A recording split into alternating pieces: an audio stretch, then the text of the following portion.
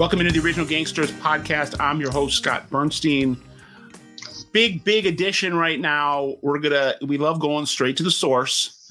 We go, the raw, unadulterated truth when it comes to the mob and the underworld and how this stuff all plays on a day-to-day basis. So I want to welcome in a good friend of mine, former Genovese mob associate from Western Massachusetts, the Springfield crew, David Chicky Cecchetelli. Thank you, Dave. Thank you, Scott. How are you? Nice to see you. Chicky's reputation precedes him. I say that with all sincerity and reverence. Chicky was one of the biggest bookmakers on the East Coast in the late '90s, first part of the 2000s, working for Big Al Bruno and the Scabelli. How did they pronounce it? Scabelli? Chiavelli brothers, and then his kind of younger crew that was headed by a childhood friend of his, friend of the show, Anthony Aralata, Benji, took over, and then he was kind of in that little bit of that inner circle for a second before it all kind of came crumbling down. So I'm going to try to do something I don't do as often as I should and just shut up and hand over the floor to Chicky, and I'm just going to ask him to, people have been following this. They've followed our reporting on Springfield. I just find it's such an underrated group to study. And they were in the middle of everything. Most powerful crime family in, the country, the Genovese. This was a faction of those guys. And like I said, I think it all kind of ended the before and after era of what was and what is now. I always say it kind of ended when Joe Massino flipped in 2004, a New York mob don decides to become a rat and wire up on his own people. It's all done at that point. But Chicky was there for that last maybe decade plus.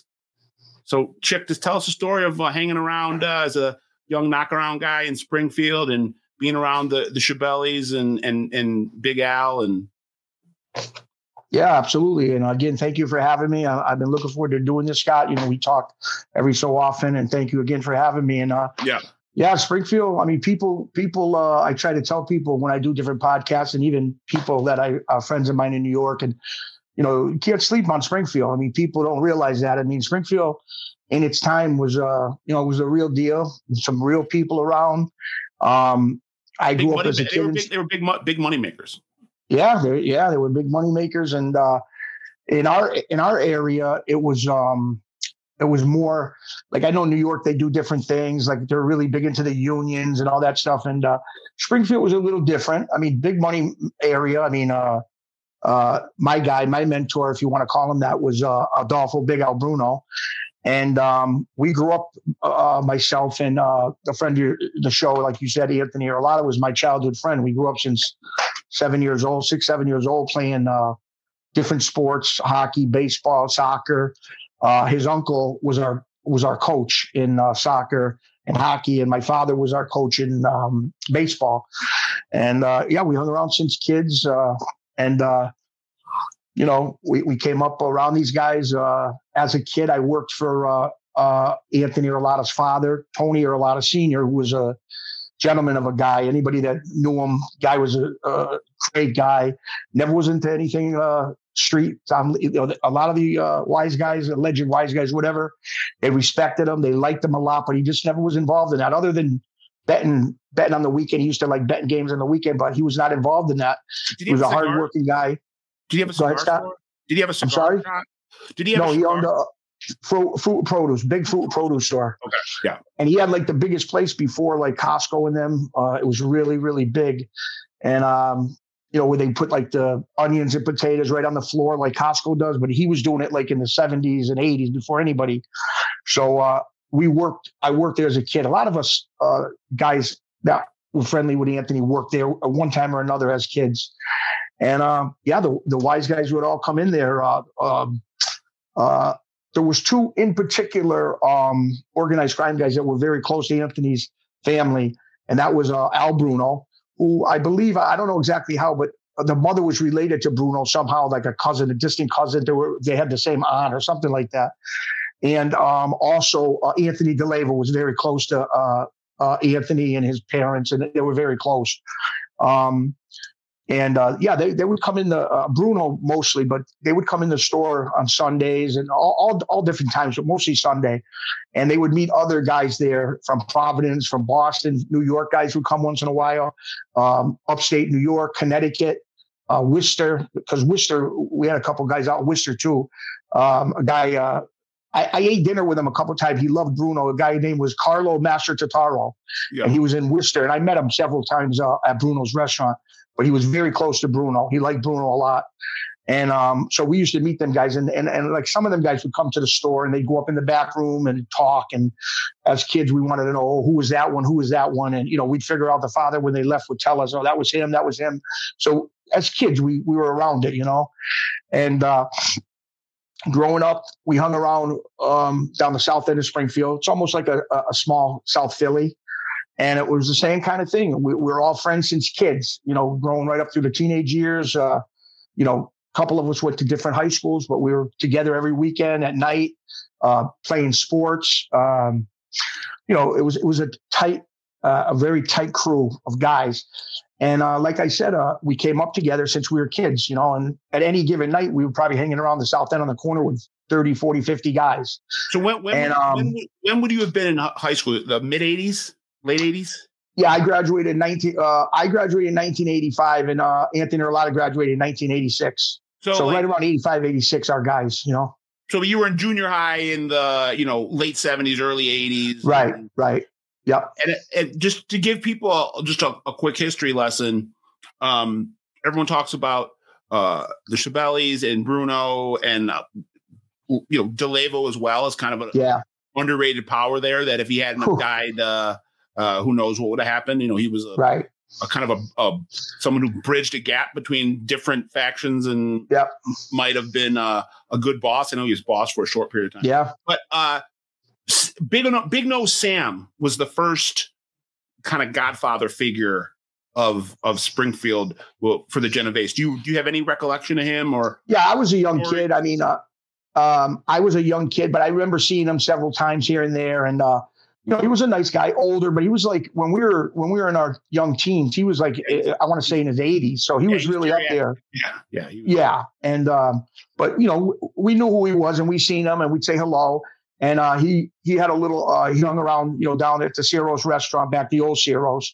And but I like to see him once in a while, but not really. He'd be hanging around because, like I said, he was really older at that time, And at that time, when he was getting sick, Skyball was kind of doing the things on the street, Big Nose, tell me if I'm wrong here.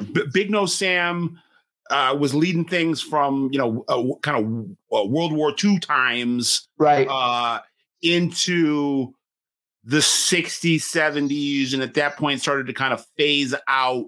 And then Skyball and Baba and Turk, the Cecchetellis kind of took the reins, like I would say probably late 70s into the 80s. On the big names on the marquee. So can you talk about how the brothers operated? I mean, I know Bruno was under Skyball. DeLevo was more under Baba. Yeah. Well, Anthony DeLevo, you got to understand that we're in Springfield, but it's all the same. But Anthony DeLevo was more with the Puglianos, if you remember that name. Yeah, Frankie and Louis Pugs.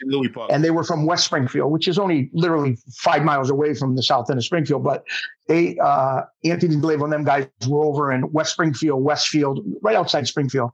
And they, as a kid, I can remember them more sticking together. And like Felix Stranghese and them guys were with the Cecchetellis, you know what I mean? And Bruno. And but Anthony DeLevo was he was a serious guy, and he operated real, like, talk about low key. Anytime you seen him, he looked like he was a farmer. He had the jeans and the boots and maybe one of them tie and Scully caps. Yeah, animal. And his uncle was Anthony Torino Bendo, who was a big figure too in that world. So, these are the guys that came up around us, and Anthony DeLevo was very close with Arlotta's family. So anytime we would get in trouble as kids fighting in bars or in their bars or whatever, it would always be Anthony DeLevo that, called up or sent word he wanted to see him, and Bruno. So between him and Bruno, they were on us. I mean, later on me when I started working for Bruno, then it was more him. Because that's how it was. And but yeah, it was incredible growing up in Springfield. It was unbelievable. I mean, it was just such a different 70s and the 80s. It was the respect thing. It was the last golden era of this thing in every city. 100%. It started to fade a little bit in the 90s, but it was still powerful. 2000s had a little bit of a kind of a pop up, and then all of a sudden, the whole thing craters. Right. Like I said, I look at it as like BC and AD. Like BC is before Joe Messino goes bad, and AD is after everything after. So for the last 20 years, it's just kind of a whole different era. But being there in the 80s, in the mix, like you said, Boston, Connecticut. The guys obviously in New York on the West Side. There was a lot of action. Talk about when you first started making book. Were you booking in high school? In a minute, I'll get there in a minute. I just wanted to also remind you that back in the late 70s, 80s, early 80s, we used to, Ciro's was a big restaurant. The Cecchetellis owned it. And we used to, I didn't go down as much as a lot of other people, but a lot of people hung around there during the day. And Fat Tony Salerno used to come down to Springfield and be at the bar. And you would never know who he was. If you walked in and didn't know him, he had the overcoat with the cigar and the hat. I mean, you would just look like an elderly guy going in there to get out of the sun. And it was him. He would have a driver bring him down, not too often, but he was definitely there. And so I came up in the 80s, and we were hanging around our whole life, since kids, doing everything. And but it started getting like 1986, I went into the military. I went to the Navy. I went to Great Lakes, Illinois boot camp. And I was going to be in until right about early 1990. It would have been 4 years. And I might have made a career because I was stationed in Honolulu, Pearl Harbor. And I got hurt on a ship. So I ended up getting out in about 6 months shy of my 4 years.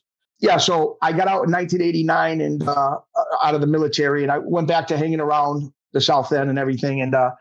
And Bruno, when I came out of the military, Bruno was doing a small prison sentence, I think 2 or 3 years for sports bookmaking or something. It wasn't nothing big. And when I came out, he got out, I think in 90, 91. It wasn't only a couple of years.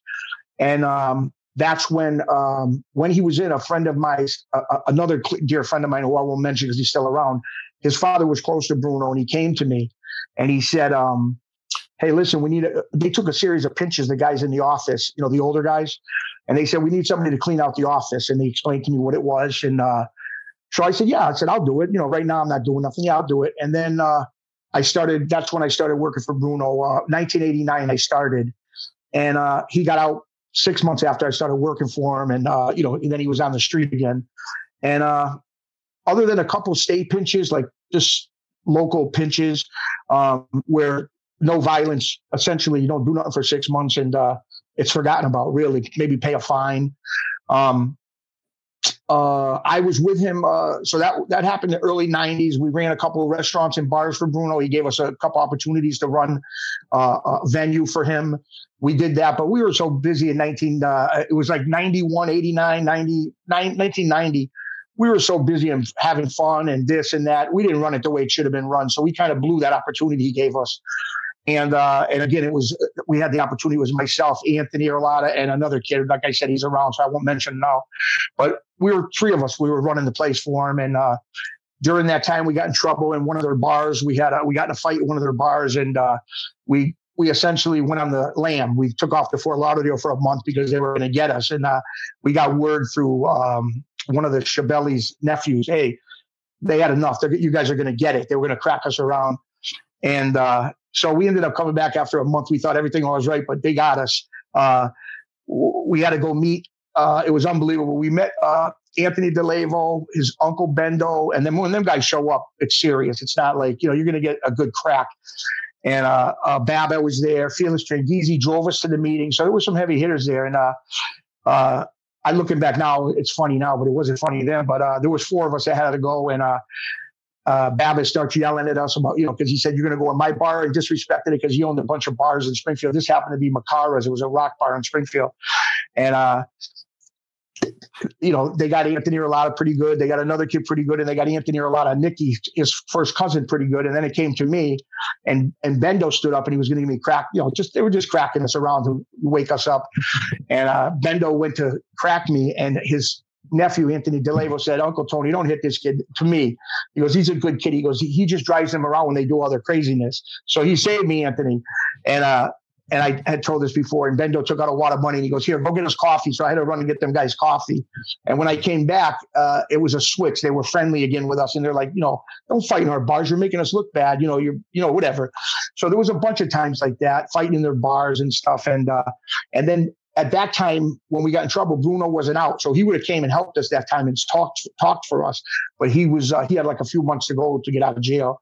So then Bruno came out, and it was for me, it was the last of the rah. I was with Bruno from 1989, Scott, to 2000. He was murdered in 2003. November 03. Yeah, November 23rd, 03. Yep, after a Sunday night card game. Yep. And that's another thing. I was living in a nice little section outside Springfield. It was probably like 10:15 at night. And a girl calls me up from the social club and says, "You ain't going to believe this." And I'm like, "What?"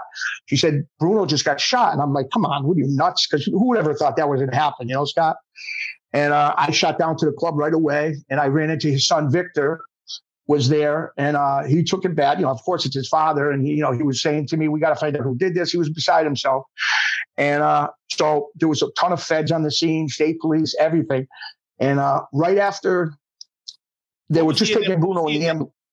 What was the initial belief that this came from a rival, or that did you think that this actually It was so many different state of mind to think New York called this in? No, I don't think at that time they even thought in a million years New York did it. There was a few different things, but no one thought at that time, as far as what I heard, they didn't think New York did it, but they just thought he had a problem with a guy over a bar, that kid, Frankie Roach, because he owned a bar. The kid who ended up shooting him, he went in Bruno's bar and smashed the whole bar up. Right. And, looking back now, that was a perfect opportunity to use the kid and say, "Hey, Bruno's going to come get you." So they pumped the kid up, whoever. And, but there was people convicted of it. And so we didn't know. And Victor, the son, was going crazy because he didn't know if it was somebody he knew, if it was he didn't know. So he was more, going crazy over that, which you can't blame him. He was close, Bruno had 5 boys and Victor was very close to him. And, after they took Bruno in the ambulance, I jumped in my car. I told Vic, I said, "Vic, I got to get out of here. This is a lot of heat." And at the time I was still on the phone. And, so I shot over to Anthony Arlotta's house that same night. Now it's probably 11:15 at night. And I come to his house and I knock on the door and nobody answers. And nobody was home. I thought, the cars were in the driveway. I said, "Oh, maybe he's not home." And just when I was ready to leave, he opened the door. And I banged. I said, he said, "Who is it?" I said, "It's Chicky. Open the door." He opened. And of course I told him, I said, "Yeah, what just happened?" He goes, "No." And I said, "Well, Bruno, they shot Bruno. I think he's dead." And of course, he said, "No, I can't believe it. Oh my God, who would have done that?" And all this. And he said, come on in. And when I went in his house, Scott, he shut the door, for me to come in. And on the side of the door, around the wooden case of the front door, was a shotgun just sitting there. So then I'm like, well, maybe that's just, for him, that could be normal though, because he always had something. But, I think looking back now, what I know, I think maybe he was just assuming, in case somebody came and who knows? I don't know what he was assuming. I'm just guessing. So, so he sent me, at the time he said, go over Victor, because everybody went to Bruno's house and help his wife and the kids and talk to them. And he said, "Go over there and just tell Victor, I'll come see him tomorrow morning. Don't go crazy. It's his son. I get it, but don't do nothing stupid until I talk to him tomorrow." And so for a few years, it went where nobody knew really. And it was a hush hush and everybody was guessing it could be him. It could be that one. It could be this one, but nobody really knew except for the people that were actually involved, And so it just started off like that. And then we got picked up in the end of 2004 by the FBI for that sports bookmaking case. And on the indictment was myself, Anthony Arlotta, Adolfo Bruno, which I guess they called him an unindicted co-defendant because he was murdered. Right. So they came and picked us up in sometime in early 04. 2004. And another kid that was just a regular kid. He was a worker, a nice kid. He was never involved after that, but he was in the indictment too. And we ended up, Anthony was at that time when we got picked up, I think he either was in jail or he got sent back to jail right before that. I think a parole violation. So he was in prison at the time when I pleaded guilty. He pleaded guilty on his own because I think he was already in prison. And I went away and we went through all the channels in court. I pleaded guilty and I ended up leaving for jail. I believe it was 2006, early 2006. I left for jail, and Anthony was already in jail at the time. And and they designated me to USP Canaan in Weimar, Pennsylvania, which it was a heavy hitter joint. It was a penitentiary, and I was only behind the wall a little while, and I had some medical issues due to my thing with the Navy, that accident at the Navy. So when I first got there, they sent me to MCC Manhattan in Southern District, New York. And I'm going in there. I'm a bookmaker. I mean, in there's guys fighting cases. You're talking about serious guys in there. Yeah, and they happened to put me in the hole for like 2 days just to get me, get everything, paperwork and everything. And then they put me on a floor, and I went up to the floor. I believe it was 11 South in MCC Manhattan. And I went up there and I came in, and there's like, it's an octagon unit. All the guys are coming up to you. I mean, they feel you out within an hour. They know you're Italian. They figure out where you're from. They got a good system of finding out. And I'll never forget, it's got a tan guy, good looking guy comes over. He's walking over to me. And at the time, I had no idea who he was, Scott. And a tan, good head of hair. He comes over. He goes, he's talking to me a couple hours. What are you doing? Where are you from? We're going back and forth. So he goes, if you want to eat tonight, because in MCC Manhattan, you don't have like a cafeteria. You eat in your, pretty much like in your cell, in your unit. You eat, they bring the food to you. And the guy said, well, come on and eat with us tonight. You can come eat with us tonight, no problem. And I said, yeah, okay, because I didn't know anybody at that time. And so I ended up sitting with like 4 guys, and they introduced themselves. And it was, I mean, looking back now, it was unbelievable, but I had no idea who they were, no idea. So the guy sits down and he goes, you need anything to drink? And I said, it's all right, I'll wait for commissary. He goes, buddy, commissary ain't coming for another week. So trust me, take something, no problem. And he goes, how you doing? I go, how you doing? Chicky. And I go, yeah. I said, I'm Chicky. He goes, yeah. He goes, I'm Vinny. I go, oh, hi, Vinny.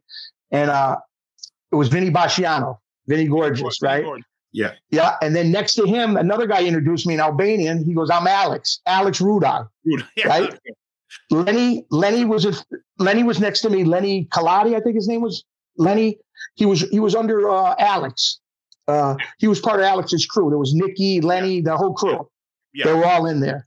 So at night, as time went on, at night, it was the Albanian mob, and then you're with at that time the acting boss, or at that point he might have actually been boss, or Michael Knowles might have been boss, but it was after Casino Flip. But this was a Boston Five Families, and a guy that we could go down a rabbit hole with. I'm sorry to diverge here, but I want to get your opinion on this. Yeah, I have such an issue with the idea that the federal government would take a boss, cut a deal with him, wire him up to ensnare the guys that are reporting to him, the guys that he is telling what to do. It's all backwards. I mean, the whole point is to get the little guys to go get the big guy. And I'm not excusing Vinny Basciano. He was most likely someone who murdered multiple people. I'm sure their families are heartbroken to this day, and I'm not trying to diminish that. But I just think there are right ways to go about things in terms of taking down a guy like Vinny Basciano. And he's got an appeal right now, and this very question is going to be posited. Did he have? And I want to get your take on it. A, the idea that they would make a deal with a boss to wire up on his subordinates, but B, what about the argument that he had no choice but to answer? Because I was just going to say that could have cost him his life if in his head. Right. I just think it's disgusting that they would do that, but it goes to show you the government will stop at nothing if they want certain people. At the time, I didn't know, but maybe looking back now, what I know now, maybe he was a little too flamboyant for the government. Maybe he was they had that, and they wanted, they got him off the street. It looked better for the government. I'm guessing. No, that is what happened. They thought it was crazy. A new John Gotti, and people were saying right. both in the and in the government. Yeah, and Scott, we were up on the roof because you have like they walk. They got a couple basketball courts up on the roof of MCC Manhattan. I was up there with Vinny one day, and he was sitting. There was a little picnic table. We were sitting on the roof, and we were talking. And Vinny was telling me, Vinny's very smart. He's a true gentleman. He knows how to speak. He's very smart, and he was working on his case all day long. He'd be in the law library working on his thing. And then this happened today. He was up on rec with me, and we're sitting at a picnic table. Alex was there, Rudai, and then he said, "Can you imagine this?" And I didn't know about his case that much. I really didn't. And he goes, "Can you imagine this?" He goes, "That," and he said a derogatory thing about Joe Mazzina. He goes, "That lowlife did what he did to me. I was so mad." Like, he said a few things crazy, but he said, and I didn't know who this guy was. I just know about him now because he came out on the circuit. But he said, "But my man Dominic Cecchetelli, he broke my heart." And Vinny told me that. He said the other guy, he was mad. He wanted, he said crazy things, but he said, and it's clear as day. He said, and like I said, I didn't know who Dominic Cecchetelli was then. And he said, "Yeah, but my main man, my guy, Dominic, he broke my heart." Right. And he said that to me. I think it should be a lesson, actually. And I'm not here to teach the best way to be a mob guy, but I study this stuff and I analyze it.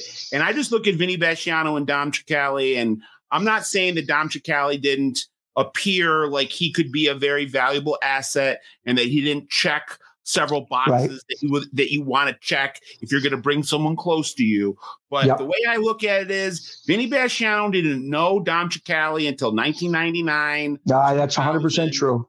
So by the time he's bringing him in and making him a capo of his crew, and then eventually, for a brief period of time on a ruling panel, this is only a guy you've known for 3-4 years. I understand. I agree. I know they got really close, and I'm not diminishing. Right. But I just would, if I'm a boss, I'm not bringing anybody close to me that I haven't known for 40, 50 years. 100%. Easier said than done, obviously. Right. Well, on a note to that, how many people knew Joe Mazzina for 40 years? How many people knew all the people that turned before Joe Mazzina? So that 40 years went out the window with all of them. So, Yep. It's a whole nother thing when you're facing, lights out, no life sentence or death penalty, a whole different, I guess for some people, they're it's just, and in today's era, like we know we can go thereafter, it's over. It's over. Whatever they're doing it, but they're all going legit, and they're just. It's on YouTube now. Exactly. You gotta, probably. Without question, the most compelling mafia don of this era, but arguably one of the most powerful mafia bosses of this era, according to the government. Yep.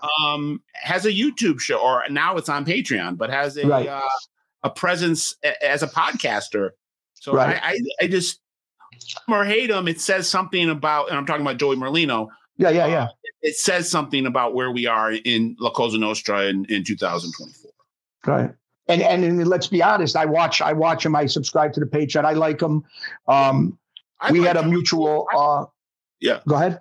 I like Joey too. I in a certain way, I want the best for the guy.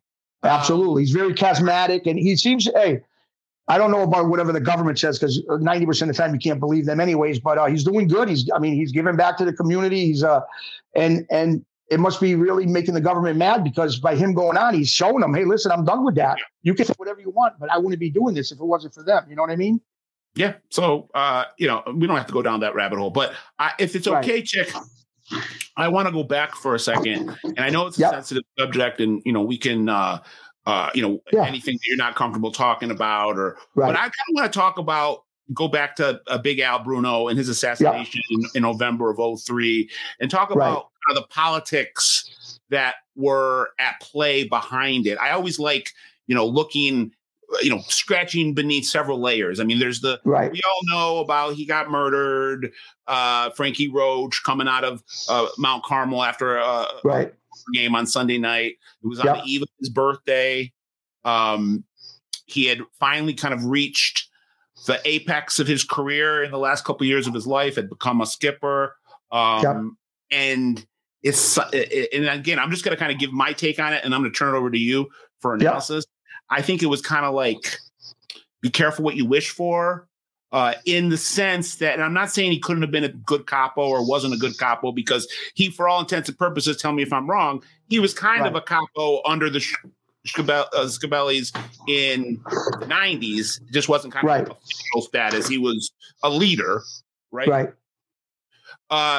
So, but it looks like to me, and my reporting on it, I've done quite a bit of reporting in the lead up to Bruno's demise. Right. There were a lot of different factors going on. And it wasn't as simple. And I'm not trying to give Anthony a free pass here, because he obviously benefited from it. I'm talking about Anthony Arlotta, and was a part of it. It was a part of the conspiracy. But I think sometimes it gets, and I was guilty of this at first too, this narrative that the protege took out the mentor to take over his rackets and become a mafia boss. That's what happened. I mean, that is what happened, but I think it's much more complicated than that.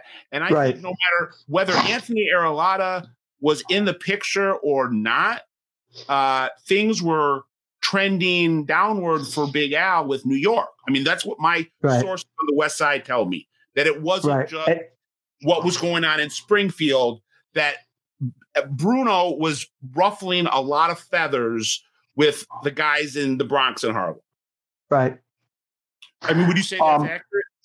Yeah, I would say that's accurate. And I think a lot of heat was brought down to Bruno from John Bologna too.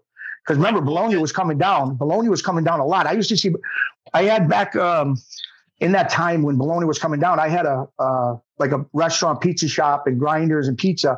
And Anthony Bologna would come on a Saturday afternoon all the time and eat at my place and sit in the back. And so I knew Bologna pretty good. I mean, not that I did anything with him or talked to him, or, hello, goodbye, bust chops with him at the table with Anthony. But no, he ruffled a lot of feathers in our area. I mean, but he was a big part of the complete destruction, unfortunately, of our area. He really was. Big John. We're talking about John Bologna. Yeah, Bologna. Yeah, Big John. Yep.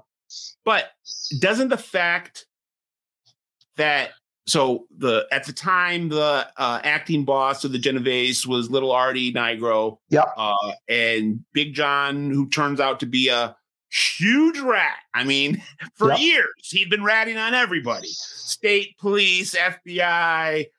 He didn't discriminate, and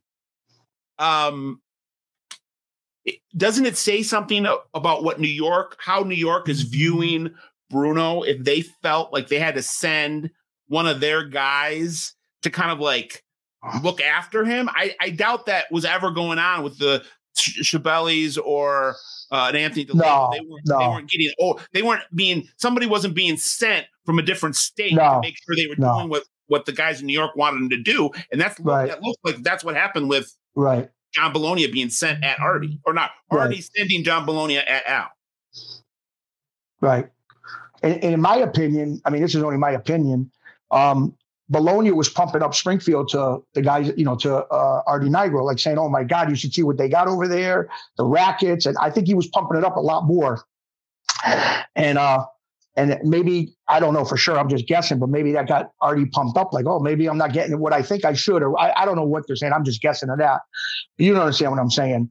Yeah. I think Bologna was really pumping up to them guys down there. Oh, you don't know what they got. You know what I'm saying, I think.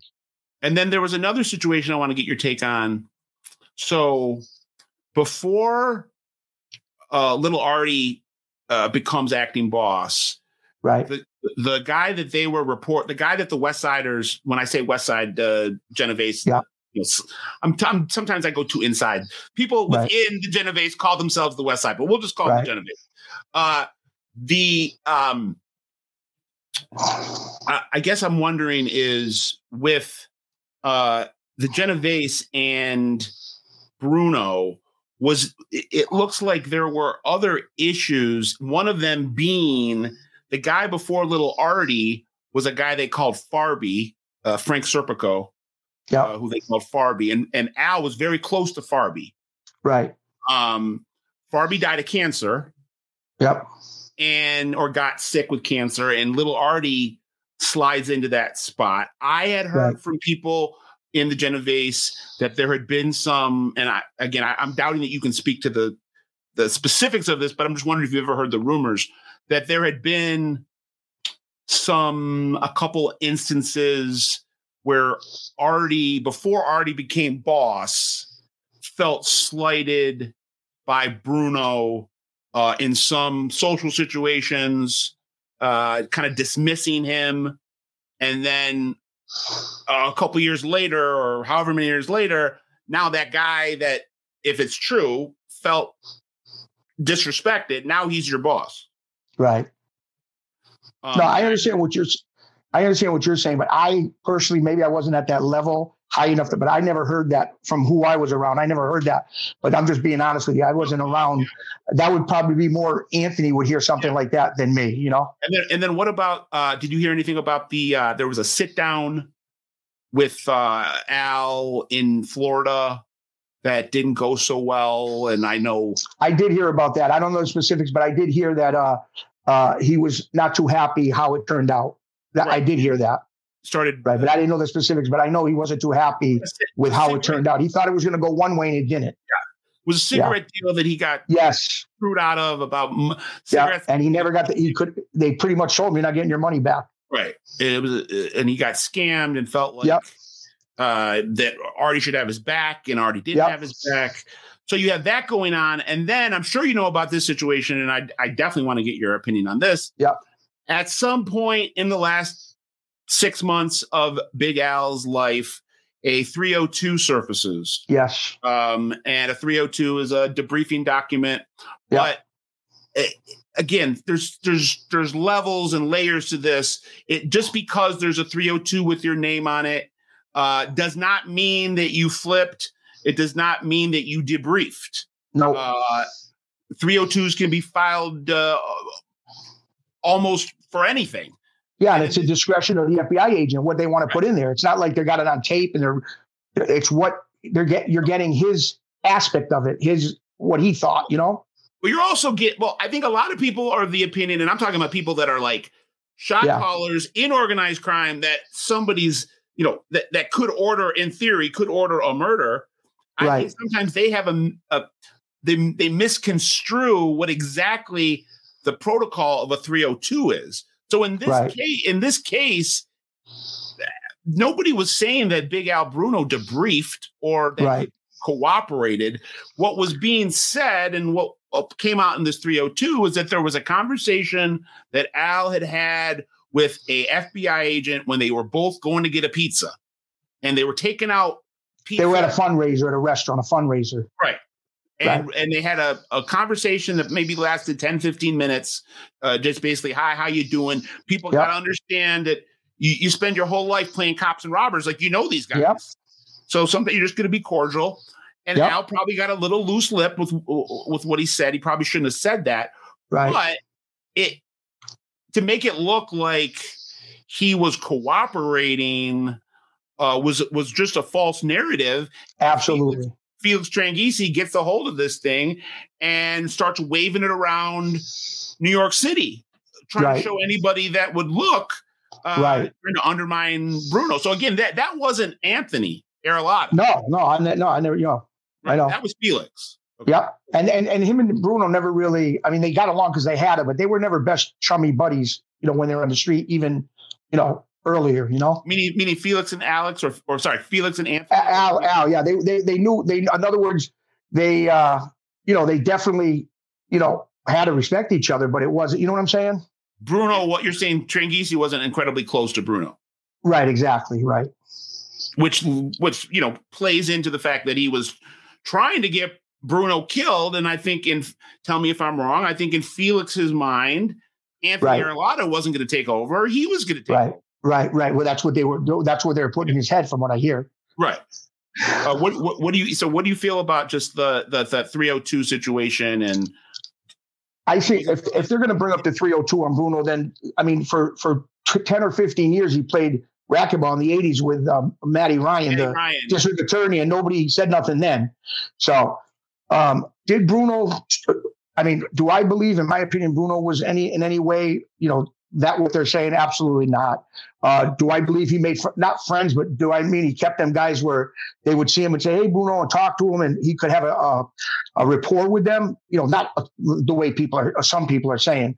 But yeah, he did. That's how he was. He was anytime he'd see you, "Hey, what's up, buddy?" He didn't care, and he was just, you know what I'm saying? And that's how he was. It wasn't like he was giving secrets or nothing like that. I just think it was, in my opinion, it was an opportunity that they saw and they said, "We're going to use this. This is what we're going to do now. We're going to use this." And that's what I think. Right. And there's no doubt Anthony took advantage of the situation, right, and saw a way for him to kind of be slick and savvy and use all of the crazy drama that was going around him to his advantage. But again, just like I said before with Big Al Bruno, be careful what you wish for. Same with Anthony. He became boss and was officially boss for like 6-7 years, but it wasn't a run. He was constantly in and out of jail, on bond restrictions, on parole or probation. Getting followed all the time. His truck was wired up. I mean, it was tough. I mean, it was a crazy time. It wasn't a glorious run as boss of the Springfield crew. And so let's bring us to, we don't have to talk names. But, there is something there still. I don't think it is the shadow of what it once was. I don't know how much you want to talk about your nephew, but your nephew who was a Latin king. Yeah. An Italian Latin king that became a boss. Yeah, I guess. Yeah. So, and you guys lived together.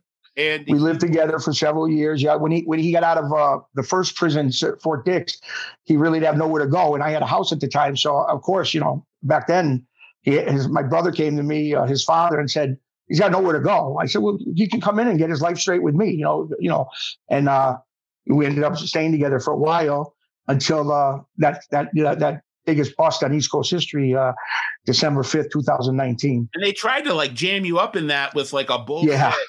Yeah. Like a possession of a gun and ammunition, but it was a federal. They found it, right? And they only could charge me the ammunition because it was Smith and Wesson. Your lawyer was brilliant, though, too. Yeah, he was great. Dan Hagen, great lawyer, really good. And the way he argued it was just they weren't. This wasn't something that was aimed for Chick. This was a specific warrant that was meant to go after a specific part of the house. Had nothing to do with where Chick lived or. Exactly. So, I'm glad that you got clear of that. But the fact So, I mean, again, I want to talk. So I ended up doing. I had 4 months in because they revoked my bond for some investigation, and then they had to let me out again. But because of COVID, during COVID, they revoked my bond, and then I was in 4 months, and my lawyer got me back out on a $30,000 bond. And then I ended up pleading guilty, and I think they were looking to give me 14 or 15 months for ammunition, and my lawyer fought it, and he said, "Hey, the kid's got 4 months in already. COVID's running ragged, and he's got an illness from the military, and he fought and got me a year house arrest." Just so people understand, the warrant had nothing to do with Chicky.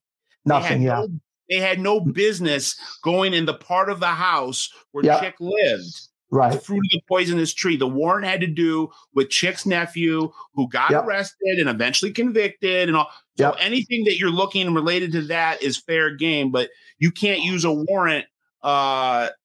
In that case, I don't know if it's officially illegal or not, but that didn't fly and it shouldn't have. Right. Fly. Yeah. So where we are today, I think it just kind of a snapshot. So your nephew and his people, the Latin Kings, which is a formidable group. He was the Latin Kings boss on the East Coast, New England. Right. I think it's a very big in Chicago and New York. Yeah. But it looked like in some ways they had almost supplanted the Italians as organized crime in the area. They were using the old Bruno Club, Mount Carmel Club. Yep. So I just think, just like I said, all these things that I'm talking about, where you just kind of look at a situation and the situation speaks volumes. Exactly. Doesn't this say something about where Springfield organized crime is right now if the Latin Kings are in your old headquarters? Right. I would say so. And they had several parties there. I was at a couple of them, just like being security, not for them, for the club. I was helping the club, you know what I mean? And they had a couple of summits there with, 700-800 kids from all over the East Coast came to it. And the FBI was out there, the state police. It was more cameras. It was unbelievable. But, they were, other than having a party and cooking and having music, they weren't doing anything. So there was no arrest or nothing when they were pulling them over, checking their cars and stuff. So Chick, let's talk about where you are today. You're doing some pretty exciting things. I'm blessed. Thank you. I'm blessed. Nothing to do with your old life. Turning over a new leaf. This is kind of the second chapter or the third chapter. Maybe the second chapter was going to the military. Right. And you're involved with some cool projects. And why don't you tell some people about them and where they can kind of check them out? Last Friday night in Hartford, I was never an actor, but I tried out for a couple of things and I was blessed. We shot a movie called The Featherweight. It's the story of Willie Pep from Hartford, the professional fighter, the featherweight, 229 professional fights. James Matteo, he was in Band of Brothers. He was in Hook, done a ton of movies. He was in The Offer about the making of The Godfather. He was in that series. He plays Columbo's bodyguard. He's a short guy, but he plays a good part. Was it Joe Colombo? He plays Joe Colombo's bodyguard in the movie. And Leonardo DiCaprio's Appian Way is the production house who took on the productions, and some great actors, and myself and another guy, an ex-street guy with the Irish guys, Brian Hoyle, who was his good friends with Rexy. They've been together forever, and they own some bars together at one time. Just let people know, Brian Hoyle's another guy that is turning over a new leaf. A guy that was affiliated with OC in Western Massachusetts, and 18 years in prison. He did 18 years in federal prison total. And now both of you guys are we were both in it. We got talking roles, not too long, but it was good. We went and seen it Friday, the red carpet event. So that's going good. We got a couple other things coming up, and Brian was in a project. I was under house arrest, so I couldn't go. Brian was in a project with John Gotti Jr. They flew them out to Miami, and he's shooting Woodseck Mafia. They shot a couple episodes of that. So just going in the right direction and trying to do the right thing. And I got 3 grandchildren. I got another 2 coming this month. Twins are coming, so 5 grandchildren. And I'll go back to where you want to go. But the main reason, and I appreciate you having me on, is that change is possible. And like I tell people, not that I'm anything special or anything, but you can change. You can change if you really want to change without becoming an informant, without, going to do it, getting 30 years and then deciding you want to change. You can change, and knock on wood, I was lucky enough. I never took that oath or got in that serious. So I was blessed enough where I could walk away and just say, hey, God bless. I'm still friendly with a lot of people. As you can see, my pictures I put up and stuff.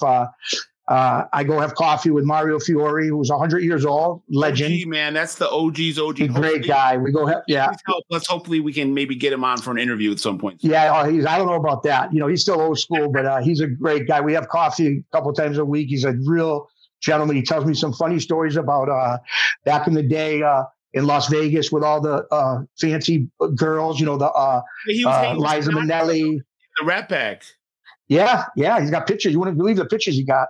Yeah, and he's a gentleman. I like talking to him, and I learn a lot from back in the day as far as back in the junket days to Vegas. Yeah, he was running travel junkets to Vegas. Yeah, and like I said, and now let's face it, Scott, as you know, about a year and a half ago, Massachusetts came legal for gambling, so we have MGM. And now it's legal. Everything's legal now. Marijuana business is legal now. Gambling's legal. That's it. And like I was saying before, Shylarkin, with the banks ain't Shylarks, don't pay your mortgage for 3 months, and you're going to wish somebody came and talked to you and let it instead of take your house. Yeah. So it's going in a new way now. The credit card companies. What's that? The credit card companies. Oh, exactly. 33%. Come on. Pushing you through the roof. It's crazy. So, so I'm just blessed. And like I said, and then we grew up as teenagers with Freddie Gias and Ty Gias. They were with Anthony. Thank you for reminding me. Let's finish on that note. So Freddie, the Gias brothers were enforcers for Anthony Arlotta. Yep. Freddie right now is facing we got convicted of the Bruno murder. Yep. And now is facing a murder case in prison. But that murder, honestly, was a public service. I'm not gonna bullshit. He killed Whitey Bulger, who absolutely the Irish mob boss that was a cooperator. And I'm not saying he should have been killed. No, absolutely. I know. I'm saying he should have been killed for the women and children I'm not talking about gangsters. I'm talking about he killed women and he raped children. He was a child predator. That's a part of his story that doesn't get enough run. The movie Black Mass really sanitized it. But he was a predator, and he killed women in addition to his gangster stuff. And I don't blame him for what he did. Nonetheless, he's going to be going on trial for it. What was your? This happened 5-6 years ago. Yeah, he was in the hole for 2-3 years. Yeah, I think even more than that. I think for closer to 4 or 4.5 years he was in the hole. Just got charged 6 months ago. Right, until they charged him. Right. When you first heard about it, what was your reaction? I mean, I knew Freddie's take on informants. I knew that, but like I said, I mean, what do you say? I mean, if he's going to spend the rest of his life in jail, I mean, I guess you become, now he's like the OG of jail. I mean, wherever he goes, but Freddie. What's he like? What kind of? Freddie was. I'll tell you the truth. Freddie was Freddie was very. Freddie was a smart kid, and he didn't fly off the handle. Freddie was very smart when it came to stuff like that. Ty was the one that flew off the handle. You never knew what you were getting with Ty, But Freddie was very level-headed. I mean, he could get things done, as we know now. Good-looking guy. Good-looking guy. Oh yeah. He always had the girls and everything, and I'm still friends. I talk to his family to this day, his cousins. Now they got a good family, and I mean, they're just dealing with Freddie's got a son and a daughter. They haven't seen their father, and his brother Ty got a daughter in her early 20s. So it's at the end of the day, it's the families that suffer when the men go away. I know Freddie's daughter was a soccer player in college. Yeah. Good athlete. Yeah. And I know also, I don't know if you know this, but Freddie had a personal beef with Whitey because of a guy named a guy they were with in state prison, right? Yeah, Freddie Whitechell, who got framed by Whitey and had to do 30 some years in prison for a murder he didn't commit, and got out recently and is hopefully going to get a big settlement from the state or the federal government. Chick, this was amazing, man. Thank you so much for absolutely. Thank you for having me. Like I said, and just remember the movie, The Featherweight. It's coming out. It'll be out probably within a month, because we did the final red carpet. So I'm looking forward to it. And like I said, anything positive, whether it's the podcast and or other things, I'm just blessed that I made it out and I made it through everything. What? Tell everybody where they can find you on Instagram. I'm on Instagram under my name, Chicky. Maybe Scott can put it in the description. Chicky Cecchetelli with an underscore at the end. And I'm on Facebook, Chicky Cecchetelli. And I put funny things up, and I just you'll get a little sense of craziness I am. I just put up my grandkids. I just put up everything, but I have fun with it. So if you ever want to find me or anything, you can go right on the Instagram or Facebook. You look too young to be a grandfather, Chick. I know. Well, I don't know. I'm at 56, so I don't know. Well, thanks, Chick. This was awesome. Thank you, Scott. We're going to be I just wanted everyone to know that we were kind of slowing down a little bit on our interviews at the end of 23. We had some, resource issues and booking issues, but Chick is kind of going to be tipping off a cavalcade of stars that we're going to lay out over the next couple of months. We're going to have a lot more long interview content and a lot of guys that you haven't heard from before, like Chick, shedding fresh insight and perspective on maybe some old stuff, but also some new stuff. So Chick, this was great. We're going to have you back soon. Thank you, Scott. You were considered appreciate it. You're an OG, and that's you know. I don't know about that, but thank you. Yeah, well, you're an OG now, bro. I'm an OG now. Yeah, that's true. I'm pushing 50. But the OG for me is old grandfather. Right. Yes. All right. Thanks, Chick. Thank you, Scott. Have a great day. For Chick in Western Massachusetts, I'm Scott Bernstein. OG Pod out.